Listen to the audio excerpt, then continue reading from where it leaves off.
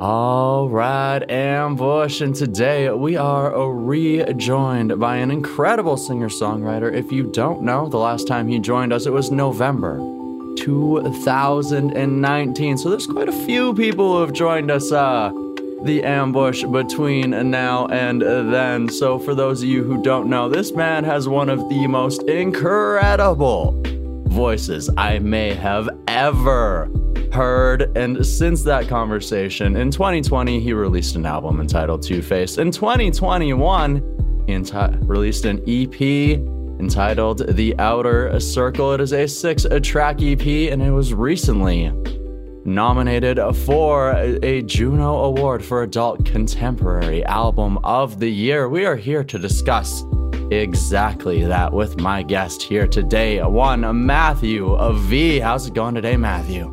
I'm doing so good. What a wonderful introduction. So I see that my mom called you and told you exactly what to say. All these wonderful compliments. I'm so happy that she reached you in time. I'm really thrilled. Yes. Yeah. She put you over really well, and she said the cookies are in the mail. So, it's good. Yes, yes. If there's any crumbs or broken pieces, let me know. I will have that rectified ASAP. Hey, I'm okay with it. I'm sure I'll be able to make them work. You just pour those into the milk, right? Oh, smart man. Exactly.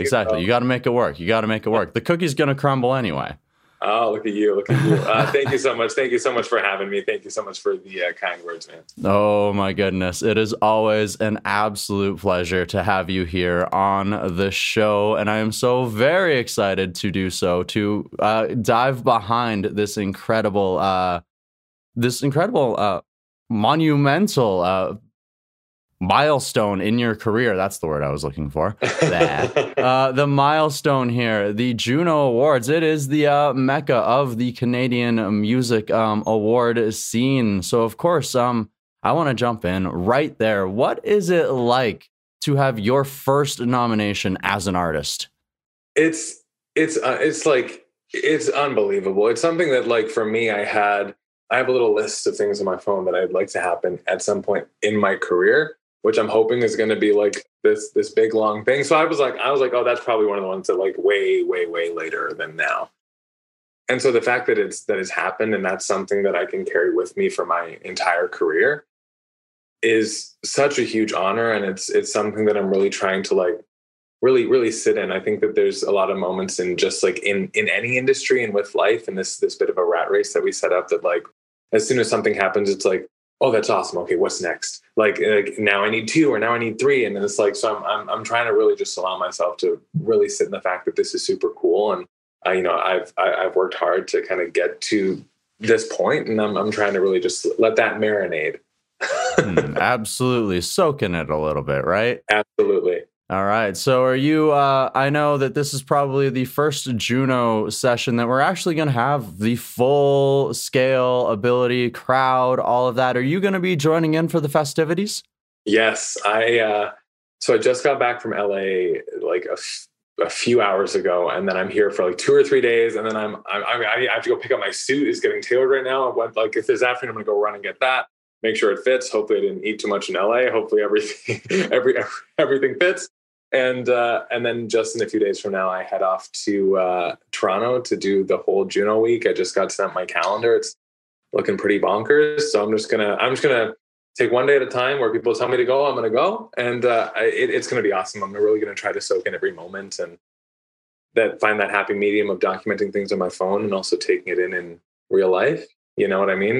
Walking a bit of a fine line there, but I'm so excited. I think, like, the world is excited, the industry is excited to have it again in person. So it's going to be an awesome week. Hey, like you say, it's going to be hectic, but definitely got to take the time to smell those flowers for sure. Absolutely. Hey, I'm sure it is going to be an absolute spectacle. It's like you said, everybody is ready. They are waiting to get out inside of these crowds. I'm sure it is going to be a fantastic show. I'm jealous that I myself can't make it across the way, but I'm glad that you get to be there to celebrate. Is there anything other than the actual show, other than the actual hustle and bustle? Maybe seeing some old friends that maybe you're excited for here? Yeah, so it's like there's a full week of festivities for sure. Like, there's the gala the evening before. There's a bunch of, like, press and all this stuff that's happening, a bunch of like parties and stuff like that. But for me, it's like pre-pandemic, I used to be in Toronto 2 weeks out of every month. Like I was always back and forth.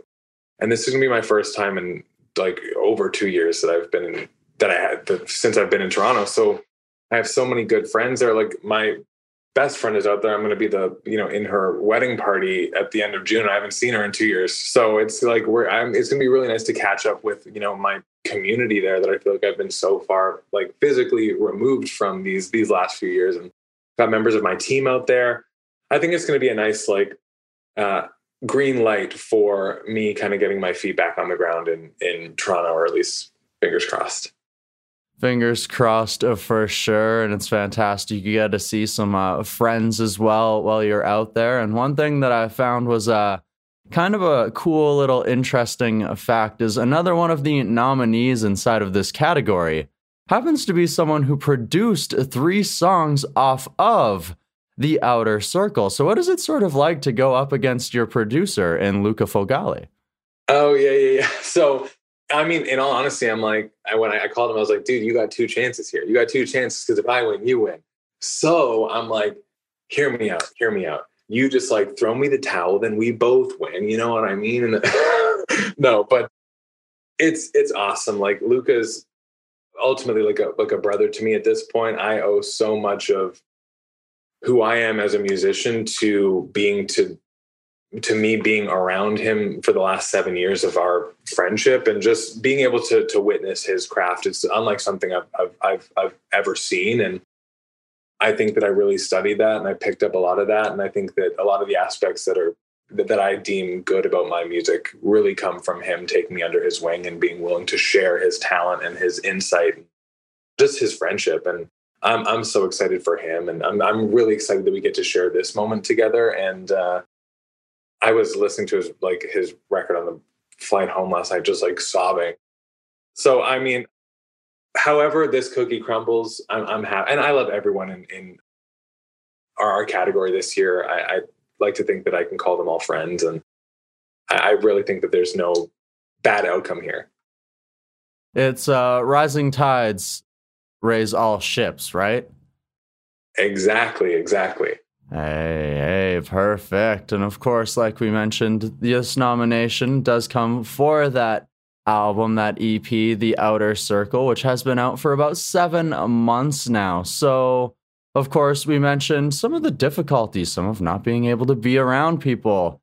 This EP was produced by like 3 different teams. There's quite a bit of work and time that went into it. So what exactly, how did that all come together? Did you have to record some of it at home? Were you able to get inside of studios? What was it like for you? Yeah, so it was unlike any other project that I've made. And I think that I was really holding off on making music at the start of the pandemic because I was waiting for it to be over. And then I could go and I could do my thing the way that I do it. And I could go down to LA and I could make some songs there. And I can travel wherever I had to travel to go and make a record and do some of it in Vancouver, et cetera, et cetera. And then the months went on, and then a year went on. And I was like, okay, well, I'm impatient now. I can't just sit around my apartment and not do anything. So I recruited some of like the, amazing talent that I knew that I wanted to work on this next project, and had a lot of phone calls, a lot of voice notes back and forth, a lot of Zoom calls. And we were able to like write the record, ultimately sending things back and forth over, cell phones. And then I was able to get into the studio in Vancouver and record all the vocals here. And then everyone else recorded everything else elsewhere, and lots of files back and forth. So it was very different. To me, it was nice to know that in the future, I don't need to like pick up and go and travel all the way over North America to make a record. But in turn, I also really enjoyed that. So I'm like, maybe I have to tell people, no, the Zoom really didn't work. I gotta fly again. I gotta go see a new place and take a week vacation and maybe make, 1 or 2 songs. And it's also like, there's a really beautiful aspect of being able to go to a new place. And like, it's not work for me when I'm like in the studio, like talking with people that I really like respect and admire, and just making music together. Like anyone who's going to be making music, that's what they love to do too. And so I think that there's a really beautiful like bonding experience and camaraderie that comes through that. But in turn, this project being the way that it had to be, I think that there's a beautiful camaraderie that came from that, because some of the people that I made this record with, I have never met in person, but I feel such a close friendship with them. And I think that there's a nod that we can give each other, like, hey, we did something that technically we shouldn't have been able to do, and it turned out in a really cool way. So I wouldn't change it for anything, and I'm super proud of how it turned out. Hey, absolutely. As you should be. I mean, it's been getting that critical reception as well from the media, from, as we said, Juno nominated, but it's also been getting some real good feedback from the fans as well. A lot of people really connecting with these tracks. So what has it been like to see these songs of you getting open and honest and just revealing yourself into the world, seeing that connect with your listeners? Absolutely. I mean, I think that like that's the whole goal of what we're doing here, is like I just want to help people feel that like what they're feeling is seen, or that, you know, the thoughts and emotions that they have, that they're able to latch onto that. Like for me, even listening to Luca's record last night when I was flying home, it had been a long trip. I was very emotional. I was like, I just need a good cry. I'm like, I had the whole row to myself. I'm like, lights are off. I'm like, I'm just gonna put this in and just get like really in my feelings about it. And I think even how I interpret his lyrics are probably way different than how he wrote them, but that's how I needed to receive them in that moment. And I think that that's the beauty of music. And like, however people can take what they need from my music and leave what they don't want.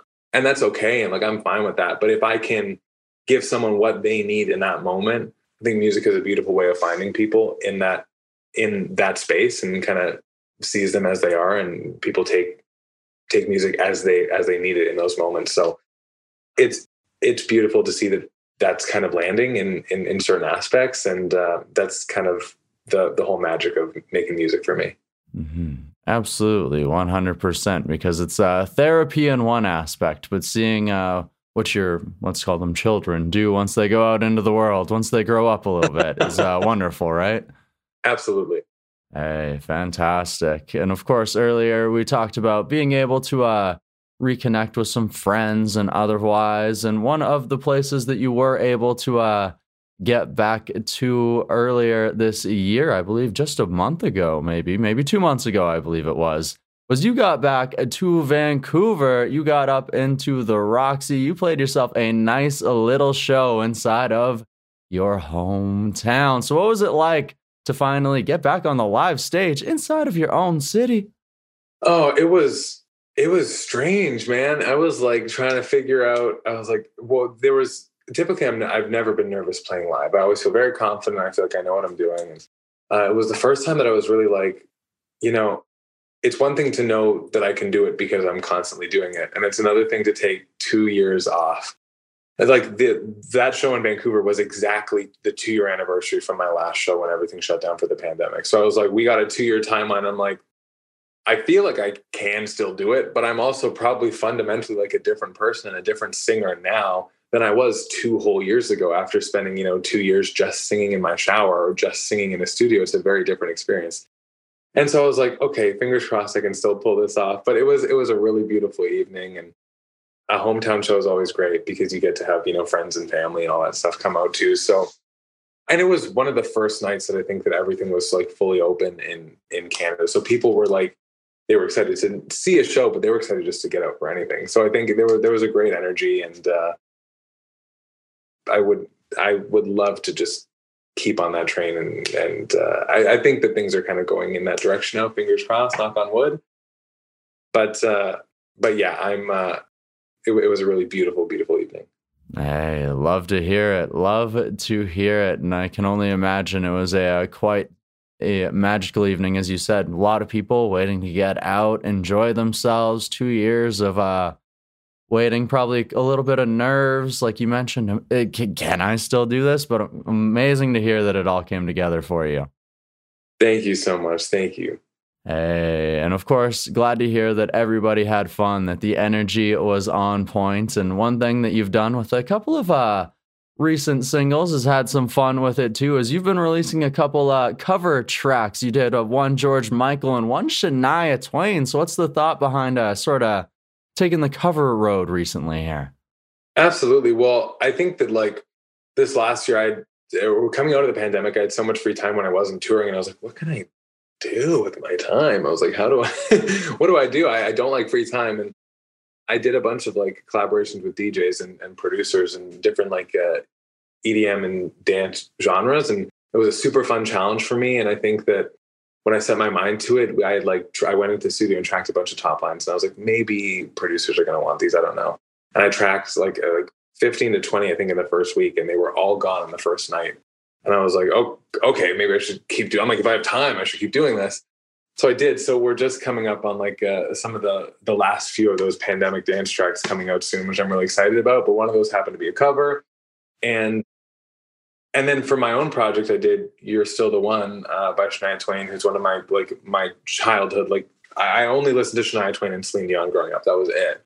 And so it was really cool for me to like take my own spin on a Shania Twain song. And what I've loved doing now and in the past, I did one of my most successful songs is a cover of Mariah Carey's "Always Be My Baby." But I respect these women so much, and I know for a fact, I'm like, I cannot take on these songs in their style. I'm not going to try to do Mariah Carey like Mariah Carey, because that would be a poor choice on my end. That would be very irresponsible.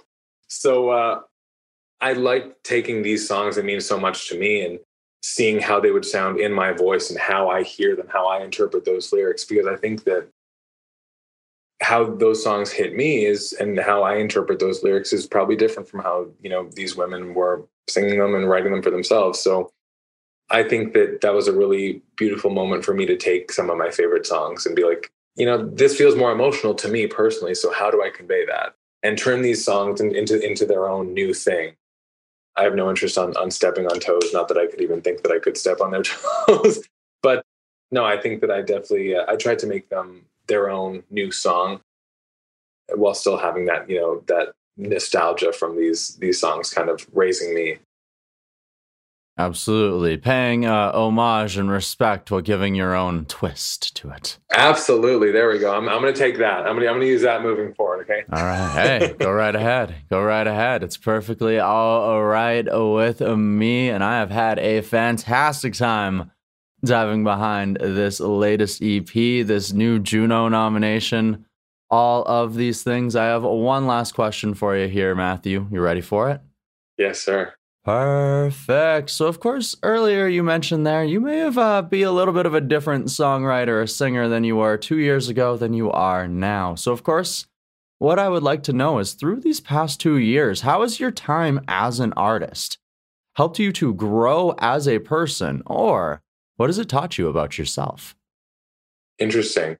That's a really good question. And I think that I've been sitting with this as I've had time to look over these past few years and had time to just sit with my own thoughts, which isn't something that I like to do or I had to do prior to this. So after being forced into my timeout corner where I just had to really sit and really take a step back and look at everything, I think that I realized that the Matthew V at the start of my career and the Matthew V that I am now are two very different people. And I think that a lot of people can relate to that. We're always growing and changing and evolving and trying to better ourselves as time goes on. But I think that the Matthew V that entered the industry was very much focused on fame and validation and being able to, prove to people that thought that I couldn't do it, that I could do it, and prove to people that thought that I wasn't good, that I was.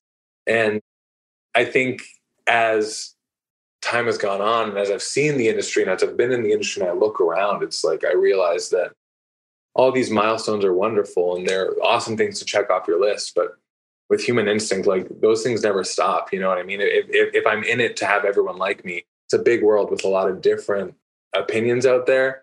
And I can't put weight in that. I really can't. What other people think about me isn't my business. And at the end of the day, all that I can do now, the Matthew V of today, just really wants to make music that I'm proud of. I really want to get into the studio every day excited about what I'm doing because I think that it's cool and I think that I'm pushing myself rather than what do I think most people are going to like?